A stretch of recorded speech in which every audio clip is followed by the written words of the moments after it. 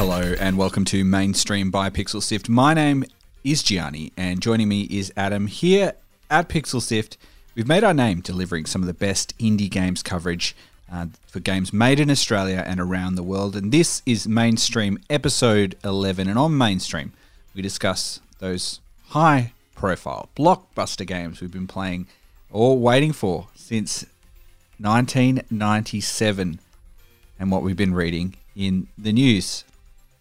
Now, Adam, tell me, what have you been playing recently? What has been consuming all of your time? Oh, look, I've finished Final Fantasy VII Remake by Square Enix, which came out on Friday officially around the world, but I got a copy about a week ago early because it got released early in Australia and Europe due to COVID-19. And I've been playing a game called My Friend Pedro, which is out now on the PlayStation 4. Australia's best video game podcast. Subscribe to Pixel Sift on Apple Podcasts, Spotify, and wherever podcasts are found. All right, let's get into it. Final Fantasy VII Remake. It's been in the wings since at least the PlayStation 3 era. We're now in the PlayStation 4. It came out a little bit earlier in Australia, which is an amazing surprise. And you've finished it now. Tell me about Final Fantasy VII Remake. Oh my god. Okay. So I feel like you can't really talk about Final Fantasy VII Remake without talking about the original and I guess the impact on culture that the original had. So when Final Fantasy VII came out in 1997, it was, I guess, the system-defining game of the PlayStation 1, a game that sold that console to millions of homes, and a game that was mammothly successful. It kind of exploded the idea of the Japanese RPG for Western audiences in a way that hadn't happened before. It put Final Fantasy on the map as a franchise that people would become, enamored with and obsessed with over the years. And it kind of created one of video games' most impactful villains in history that I feel like it's, Sephiroth is the villain of Final Fantasy VII. And I feel like Sephiroth's shadow stands over that franchise as a whole and has impacted it over the decades since Final Fantasy VII came out. And the story beats and the story moments that happened in that original game, I think, cast a long shadow over that franchise and over video games in general. I think we're only just starting to get to a point now where younger people who have been playing games have grown up in a world where they weren't around for Final Fantasy VII's impact and its cultural touchstones that kind of defined games, except now Remake has come out and we're going to live through it all again. So Final Fantasy VII Remake is a really, really ambitious retelling of Final Fantasy VII. But rather than telling the entire story of the original game, it's decided to grab the first 5 to 6 hours of Final Fantasy VII, which all take place in a city called Midgar, and expand that into a 40-hour plus game. It really zones in on a lot of characters in that early part of the game and fleshes them out and develops them. There are multiple moments where this game diverges from the original story and kind of tells new stories and new ideas within the plotting of the original 5 to 6 hours of Final Fantasy VII. And I think it will have a really interesting impact on fans of this game. I think a lot of people will be split on whether this is the Final Fantasy VII redo that they wanted or whether they wanted something more original to the first game. I personally think that there is so much interesting stuff going on with this game. It's kind of confusing and fantastic. The way that they are approaching what is a remake. There is a kind of meta-narrative that I feel like the games makers are having with themselves and with people that have been along for the ride for 20 years about what is a remake, what is remaking a game about, and what do you do when you remake a game, and what onus do you have on yourself as someone who's like shepherding this story to retell it in interesting ways. It's very fascinating. I'm blown away with how much I actually took out of this game. I kind of went in not following much about it after its initial kind of E3 reveals, wanting to kind of not have any hope. And when I found out it was going to be episodic and then we're going to change the combat systems of the game, I kind of got a little bit ready to be disappointed. But it's so nice to be so surprised by this game. It's really phenomenal. I guess one of the interesting things about it is, of course, we have had lots of remakes now. We're kind of at that era where a lot of those late 90s games are being remade. They're being ported over to different systems. And, recently we have seen, HD sort of re-releases of some of the games. Final Fantasy VIII, one of the sequels to this game, has recently come out on the Switch and PlayStation with higher graphics. But this is a complete sort of reimagining of what the game was. What do you think have they kind of captured in this and sort of the feel of the original game, and what have they done, I guess, better or worse? Yeah, I feel like the feel of this it's the Final Fantasy VII that you remember, but not the Final Fantasy VII that you played, if that makes sense. I think it's very easy, especially when I played the original Final Fantasy VII when I was 13. I think when you're playing older games, retro games like that as well, you have to abstract a lot out of the story and out of the narrative. The original Final Fantasy VII used pre-rendered backgrounds that were, majorly shot really high up in isometric view as you kind of worked your way through them. So you used your imagination to paint a picture of what this world looked like, what it felt like. And some of the story beats, which were very, subtle, might be a couple of lines for characters. You would flesh out in your own mind what this story meant for you. But Final Fantasy VII Remake kind of goes and grabs those ideas that you were kind of fleshing out in the back of your mind and really blows them up for you. You get to kind of walk through the slums of Midgar and really feel like you're in this space that feels impactful. Just looking at the skybox of those worlds is so fascinating. The way that they're built. Seventh Heaven, which is the bar that you maybe spend 3 minutes in the original Final Fantasy VII, which is run by Tifa and Barrett. But here you get to spend hours in Seventh Heaven. It feels like an actual place that's lived and, breathed in. That's kind of the thing that really excites me the most about what I've taken away from this game is that that feeling of a lived in space that, beforehand was in my imagination. Now I'm seeing it brought to life on a scale and in a really expensive way that I haven't seen before in another game. It's really quite something else. I know this is something you actually really can't do, but if you could think about this in a way of a new player approaching this series without the history of playing it when you were 13, do you think it's a game that can stand on its own, or does it rely on that sort of years of fleshing it out in your mind, building up in your head, talking with your friends at school about it? Does it work? Yes, absolutely. I think you could go into this with no concept of the original whatsoever and have a really good time. And that was kind of what was happening with my partner, who was watching me play it over the last week, who has no history with Final Fantasy VII. Knows nothing about the franchise, but would find themselves coming and sitting down to the couch and just being like, what is happening now in this game? I'm just going to watch you for the next 3-4 hours because I want to know where the story's going, what's happening here, who's that character. So it really, I think it's the perfect introduction to these characters and the story. And I think that the combat system is so good and so enjoyable and feels like so much fun to play that I think that it's a real draw card for people that are new to the series. And I think that Square have been struggling for a really long time to kind of make Final Fantasy's active turn-based combat mechanics work in real time and in an action combat setting. They really tried to experiment with Final Fantasy 15, and I think it was a really unfun game to play in a combat sense. They just hadn't quite nailed it.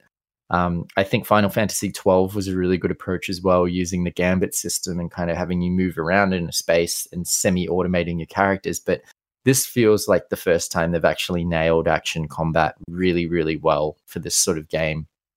The system involves you using a combination of small basic attacks to charge up ATB gauges, which then allow you to cast your spells and more complex abilities. And then every character plays completely differently. Barrett is such a different character to Cloud in terms of movement and just combat schemes and how you approach combat with those characters. Swapping between characters in the middle of the battle feels really satisfying. It's just really incredible how they've made all the characters that you play with in this game feel unique, feel really enjoyable to play as. And then the actual combat itself in this game, the boss fights are really challenging, tough, complex, and enjoyable. That's the thing that I couldn't believe the most, was that the combat system was so good. that it really got its hooks into me as someone who really likes turn-based combat in RPGs.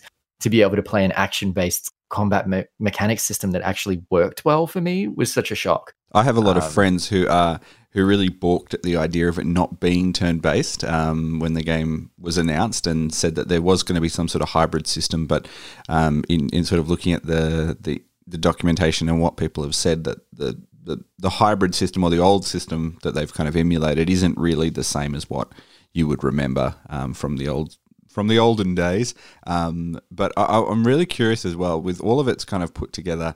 Tell me about, I mean, it sounds like a lot has stood out to you in this particular game, because we've been talking a little bit about it off mic, but what was some of those moments that really stood out to you that really kind of nailed the idea of what a Final Fantasy VII game should be? Yeah. Well, outside of the combat, which is the whole game, which is fantastic, there's a few moments, and some very light early game spoilers here. This game likes to embellish elements that would have taken up a screen or two in the original Final Fantasy VII. So basically, the plot of this game follows the arc of the early hours of Final Fantasy VII, note for note. Those are the big plot beats. But there's a few things that happen in between those plot beats that expand the story and tell new things. One that really stood out for me is the walk to the Shinra Reactor number 5, which is the second bombing mission you go on in Final Fantasy VII, really early on. In the original Final Fantasy VII, I think it's maybe 2 or 3 screens that you walk through. One is like a vaguely looking screen of some scaffolding high up on the ground after you catch a train, and that's about it. In Final Fantasy VII Remake, that is an elaborate dungeon which is suspended up in the sky as you're kind of taking up ladders to kind of get to this reactor. And along the way, you're kind of like on these scaffolding that's kind of like, I guess it's suspended below the plates. So Midgar is a tiered city where there is an upper plate where kind of rich people kind of live in kind of, I guess it's kind of like a nice combination of suburbia, but also kind of upper middle class kind of living. And then below the plates is an undercity full of slums that people kind of live in. But the big difference between Final Fantasy VII, the original, and Final Fantasy VII, the remake, is the slums aren't in perpetual nighttime. So in the original Final Fantasy VII, the plate was so big that it blocked out the sun completely. In Remake, they've realized that the sun sets. And so you're going to see the sun and you're going to see sun time. So you get daytime in the slums. But as you're walking through this scaffolding, you realize that you have to turn off these giant lamps that power lighting for the slums. They're called sun lamps. And you need to do that so that you can actually open a big gate so that you can get through. And so it becomes this really interesting narrative about turning off the sun lamps in the slums so that you can achieve your goals as eco-terrorists. And, a lot of Tifa has a lot of apprehension about this and the impact that it'll have to the slums, but decides that it's necessary for the greater good. And it's just, that sequence is like a really great way of just kind of building the story that's in this game, kind of fleshing it out a little bit more, really making it a bit more complex. I really love that this game focuses strongly on the idea of revolutionary violence and the importance of revolutionary violence as well, when you have no other means to achieving goals to kind of create a better and more just world. I really like that the game still leans into those themes that were in the original as well, and makes these characters feel really complex about their actions that they take, because they are essentially eco-terrorists trying to save the world. It could have easily been walked back.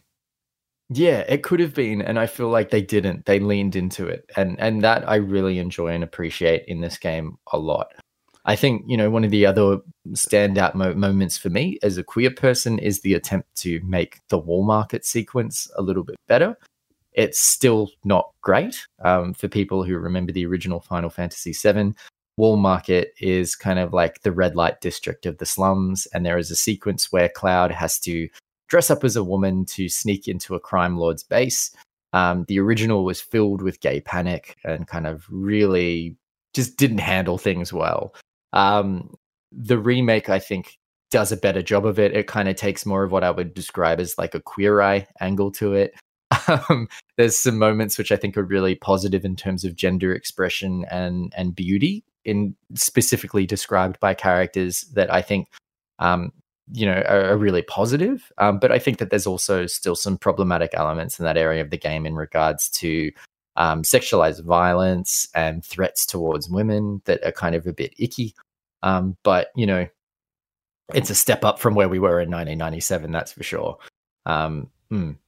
Well, it's out now on the PlayStation 4. Well, the first part of it, I don't know what you're going to do until the next chapter comes out, because I'm replaying the original on Switch. Yeah, I played that before actually, sort of coming out. I'm waiting for that to arrive. Final Fantasy VII Remake available right now. Head back to 1997, or how you imagined Final Fantasy VII to be in your mind in 1997. This is Mainstream by Pixel Sift. Well, the second game, I guess the game that I've been playing is called My Friend Pedro. It's by Dead Toast Entertainment, and it's just come out on the PlayStation 4. It originally was out on Steam, available on the computer. It's been out for a little while now, but it's a really interesting sort of combat platformer is probably the way that I would describe it. But there are lots of interesting sort of feelings and sort of things that they're referencing to, or sort of experiences that if you kind of had you would know these things as if you know them, and if you don't, then you probably would sort of pick up on them. I wouldn't pick up on them in a way. But it's quite an interesting sort of game. Not a game I would normally have played generally, but I've had a lot of fun with it so far. Yeah, tell me about it, because from what I understand, I've seen very little bits, and it seems like it's one of those games that has lots of momentum and action. Yeah, so how I would describe it is it's sort of like a score attack platformer. It's a shooter, so it's sort of a twin stick shooter and a platformer as well. So sort of picture this in your mind. And the idea is what you're trying to do is you're trying to build up the biggest sort of sequence. So in that, you can also think of it's almost like a puzzler as well. So here's where I would describe it. So if you've ever played these games, Hotline Miami seems like it's a very sort of strong influence in the actual thematics of the game. Also, the character Deadpool I would describe as having quite a strong influence on this game. But also, so sort of those games like Max Payne as well. So there's like all of these sort of elements thrown into it. And the idea is basically you are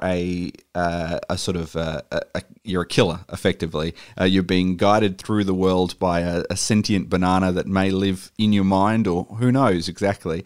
You will know very much at the end. But basically you're going on and taking out a whole bunch of different crime bosses. So if you think about it, like a lot of that sort of anti-hero, sort of vigilante justice style games, and how you do it is you run through different platforms, and you are basically trying to create the biggest sequence to get the biggest score as you go through. That's where the sort of the score attack element comes into it.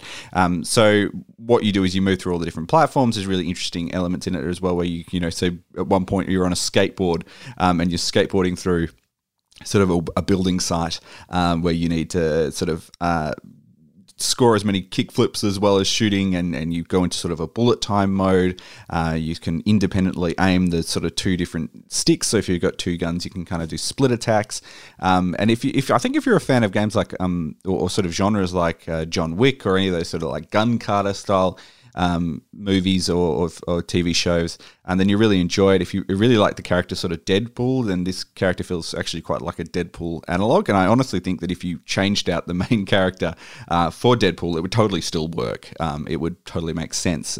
I wonder if actually maybe there was a pitch there potentially to make a Deadpool game, and it got turned into something different. It's quite a fascinating sort of game, and I am not the best at these sort of games, so you can see where people who get really good at this game, who would repeat the loop many, many times, would be able to rack up this massive, really impressive score. But things that really sort of stood out to me, I guess, when playing this game is that you can really see the way, what I saw is in this is that sort of that element of where people can brilliantly rerun levels again and again and again and get the perfect score, and that when you get to the end of the level, you would just see this amazing sort of sequence of events where you've perfectly nailed the timing, because the enemies are always going to be placed in the same spot. So in effect, it is a puzzle game, and it's basically about completing that puzzle in the best time, linking together those sequences as much as you can, in terms of shooting all the dudes, and kind of getting to the end. Yeah, I think it's really fun. It doesn't really ask a lot of you. It's really forgiving in the way that I played it as well. So I never felt like when I died, I was being punished. I always felt like I had just sort of had to rethink the way that the puzzle had come together. But yeah, really sort of fascinating look, and it kind of kooky sort of style. I would say it is that sort of almost sort of semi sort of juvenile. If you're a teen, you might love this sort of thing. You're like, yes, I'm going out there and it's a big bad world, and I'm getting revenge on the people who make the world worse. There's a bit of that sort of power fantasy in there. But yeah, really interesting take on a sort of twin stick shooter in a sort of platform genre. That's really interesting to me. I guess when I think of like any sort of score chasing game or a game that has that sort of mechanic, I think about like replayability and like why you should go back to previous levels to kind of chase the best score possible. And I'm wondering, are there any sort of mechanics or unlocks or things in this game that encourage you to replay elements of it again?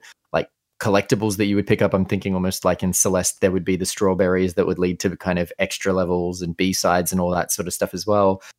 Is there something like that in there, or is it really just the case of being like, I want to nail this as good as I can? Not as far as I have seen. It seems to be relatively straightforward. It is mostly you're going for your score, and you do get like a grade at the end. It's like almost like one of those JRPG games. Or like Devil May Cry. Yeah, or like Devil May Cry. Yeah, exactly. You get an S rank at the end if you do a really good job. But one of the most interesting parts in it, one that really sort of stood out for me, actually is a sequence that seems highly influenced by in the original Final Fantasy VII. I don't know if it's made it into the remake or not, but there is a escape sequence from the Shinra building where you're on a motorbike and you are attacking enemies coming at you on a motorbike while you have to sort of protect a truck. And that sequence has sort of been translated into a side-scrolling sort of element where you've got a whole bunch of dudes on motorbikes attacking you, and you've got to move from side to side and shoot all your enemies. But instead of the truck you having to protect, it's the boss fight that you have to sort of fight as you go along throughout that battle. So, like, I don't know if that was the influence. There's plenty of games and movies and stuff where you fight out people on a highway on a motorbike. But just in the context of talking about Final Fantasy VII, it really reminded me of that particular sequence. It's really clever, and I it's one of these games that I feel like would be so fun to watch someone who's really great at it. But even if you're not at that level, it's still an amazingly enjoyable sort of experience if you wanted to play it.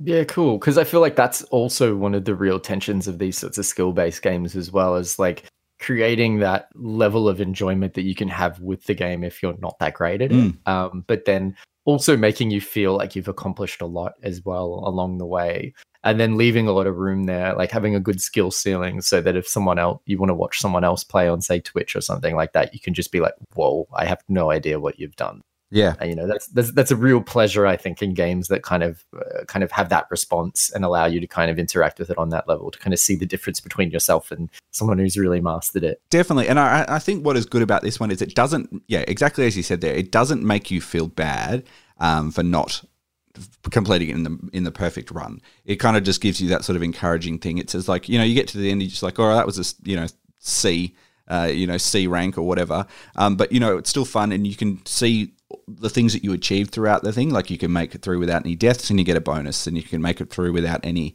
by taking out all the enemies and you get a bonus. So these things do add up, and it would just be really, when it comes down to it, the differentiating factor between someone who's really, really good and between you who's playing through it for the first time is just time, actually, and it's just a time bonus. And the quicker you can complete it, the better your score is going to be. And the quicker you can kind of connect those sort of sequences together, the better your score is going to be. So, you aren't punished for taking as long as you need, really. You'll still get to the end of the level, and it'll still be quite a bit of fun. But there are just definitely sequences where you're like, oh man, that was cool. I imagine, like, the way that I sort of planned out the puzzle and kind of approached it, it was really, really a lot of fun. So that's My Friend Pedro by Dead Toast Entertainment, available now on the PlayStation 4. You can pick it up on Nintendo Switch or on the PC as well if you want to give it a go on those platforms. And thank you to the developer for providing us a code to check out the game. Let's jump into the news, shall we? You're listening to Mainstream by Pixel Sift. Visit us on pixelsift.com.au.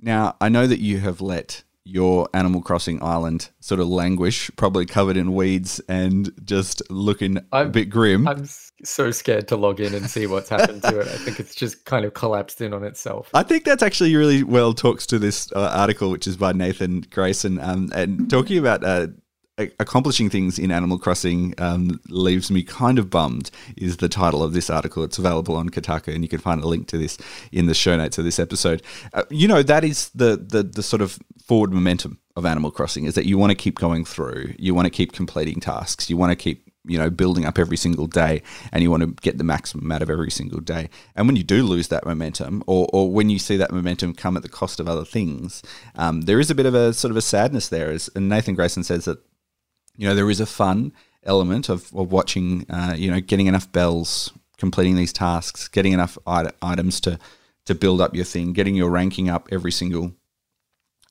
day. But Animal Crossing comes at a time where we aren't able to do other things. And by, maybe everyone has other, achievements that they're able to do outside of playing games. But for Nathan, it's kind of an interesting experience to kind of say, well, look, I am able to complete this so much because of my isolation because of the effects of the coronavirus and COVID-19. But when you look at it in comparison to what other people are playing, or what other people have achieved in the same amount of time, it can feel difficult as well. There's a bit of, keeping up with the Joneses in a way, or something to that effect. It's really interesting. I know what you mean. It's like, that's the thing I really love about Nathan's piece. It's that tension and almost sadness and frustration about, like, when you really realize what this game is about, which is you've got to play the turnip market. Like, if you want to build a really nice, impressive island that you can invite your friends over to, that you're proud of, that you want to compete with everyone that's happening on YouTube that's showing off like their 5-star resort islands, etc., then you have to play the turnip market. You have to full go capitalism on this thing. And it stops being an escape from the real world and starts being an extension of the same stresses that we feel in everyday life already. I think it's a really nuanced piece that kind of looks at why things can feel a little bit frustrating in Animal Crossing if you kind of decide not to go that route and you decide to slowly build your island over time instead of rushing to create like the best megapolis that you can in moments. It is interesting, isn't it? And I think it is like, you have to go into this completely hyper-capitalist way of, and it's supposed to be like this cute little fun animal game where there's no really defined goals in it. Well, there are a few, but most of them are pretty loose, and you just sort of decide how you want to play this game. But yeah, it is interesting. And I guess in previous years on different platforms on Animal Crossing, it wasn't really as easy to share progress as it is now on the Switch. So I'm wondering if that sort of social factor has had a big impact on the way. I mean, personally, I love it because I think people are really, really good at doing some of the creative things in this, and it gives me a lot of inspiration. I'm taking it as every day as it comes, and I'm not going to try and make the biggest island in the world or the most amazing thing. I'm just going to make something that I think is nice, and I'll get there when I get there. But I can totally feel the pangs that Nathan Grayson feels in this article as well of having to keep at the grindstone in a way. Yeah, I mean, like I've had a similar response to him where I will go onto Twitter and I will see that someone has created the Bon Appetit YouTube test kitchen in Animal Crossing and be like, I never would have thought of that. I do not have the creative brain for these sorts of games that are built around crafting and making your own fun. It's like I really need games that have narrative and big story moments to kind of draw me through them. And it's really highlighted the sort of person that I am when it comes to games. I've always struggled with this sort of stuff, particularly with games like Minecraft as well. So it's really interesting to see how quickly I've really struggled to find meaning in Animal Crossing. And I guess the other big story as well, I guess that's really the only story that's happening in the news is the impact of coronavirus and COVID-19. We've talked a little bit about this on the Pixel Sift podcast. We've talked about it in previous episodes of Mainstream as well. But there's been impacts as well. I mean, one of the impacts was that Final Fantasy VII Remake came out early in Australia. They just had to get it into the country as soon as they could or miss the boat effectively. But there's also going to be sort of ongoing and sort of downstream effects, and that's sort of highlighted in a story that you read this week, isn't it? Yeah, I mean, like, there's been a few different stories on this whole angle that have been coming out there. I think the biggest one that people have been thinking about is that The Last of Us 2 has been delayed. But I guess the next delay that I've seen online really recently is Final Fantasy XIV's planned latest content update is being pushed back indefinitely, probably more to July or August as opposed to June. And that makes me really think about the impact that COVID-19 is going to have on games as services. So I'm really interested to see, like, as we continue down this line, what will happen with games like Fortnite, what might happen with upcoming releases that are, being played quite a lot right now, like Valorant or Apex Legends. I mean, like, there's a lot of questions to be asked about how games as a service model works during a global pandemic. And what's going to happen to those organizations. I know that really early on in the pandemic, Final Fantasy XIV announced that they were temporarily closing some of their support centers and Q&A kind of resources for, like, accounts and account management, which is a thing that happens in MMOs. If you've ever played one, you've probably put in a ticket at some point for a missing item or whatever. And they've just had to kind of like roll back some of those services that they normally offer around this. So now having a patch pushed back as well is kind of really interesting. And the response so far from the fan community has been pretty understanding, all things considered. You would expect, on the internet that people would be like, why is my thing being delayed? But I think that everyone kind of understands what we're in at the moment and kind of gets the realities of it. But yeah, I'm intrigued to see what else might be impact later on in this year. I can imagine that maybe PAX Australia might not happen in the way that it normally would, or might be fundamentally a very different thing. There's rumors already of things like BlizzCon as well being potentially not held this year. It's too early to say, they are saying. But yeah, I think there'll be a lot of changes to the calendar this year in terms of gaming releases and maybe also, events as well. Definitely. I do wonder if Doom Eternal, Final Fantasy VII Remake, and Animal Crossing are the last big AAA games that we're going to see for a little while as the impacts of this get felt more profoundly. Well, that'll be something to discuss on Mainstream for sure. It's going to be really interesting to look at. One thing we can never quite know the real truth of this, but for a lot of those games as a service games, they can be sort of stories of tricky working environments for the people who are inside those studios. I know that Riot, for example, have had similar things like this, Epic at one point as well. Whether or not this sort of break up, work from home sort of thing might be that reset that these studios kind of need to get that balance back to the right way as they sort of reassess what is essential and what is not essential. But definitely one to follow. But yeah, it's going to be an interesting couple of episodes of Mainstream if the mainstream games sort of trickle to a bit of a small amount. Maybe we'll have to sort of reconsider what we do on this particular show. So anyway, sit down for a chat with your pals in video games. This is Mainstream by Pixel Sift. So this has been Mainstream by Pixel Sift. It's what video games the Pixel Sift team have been playing and what they've been reading online. My name is Gianni, and thanks for being part of episode 11, Adam. Yeah, my pleasure. It's always good to come in and chat about all things Final Fantasy. And thanks to Ryan Fairbanks from Salty Dog Sounds for composing the Mainstream theme music. Adam, if people want to find you on Twitter, where can you be found? Yeah, I'm on @Adam Christou. Nice and easy. And I'm on Twitter as @G_DI_G.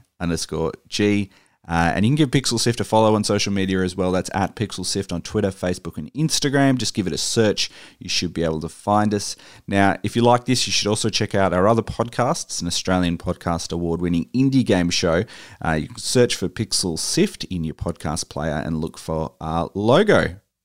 Yeah, and we've got heaps more that you can check out. So you can head to our website to see videos, articles, and so much more. It's at pixelsift.com.au, and you can give us a rating and a review. That's pixelsift.com.au. And if you've liked what you've heard, you can tell a mate, let them know about the show, get them to subscribe, and they can check it out as well on the podcast player of their choice. And that's it for this episode of Mainstream. Until next time, have fun.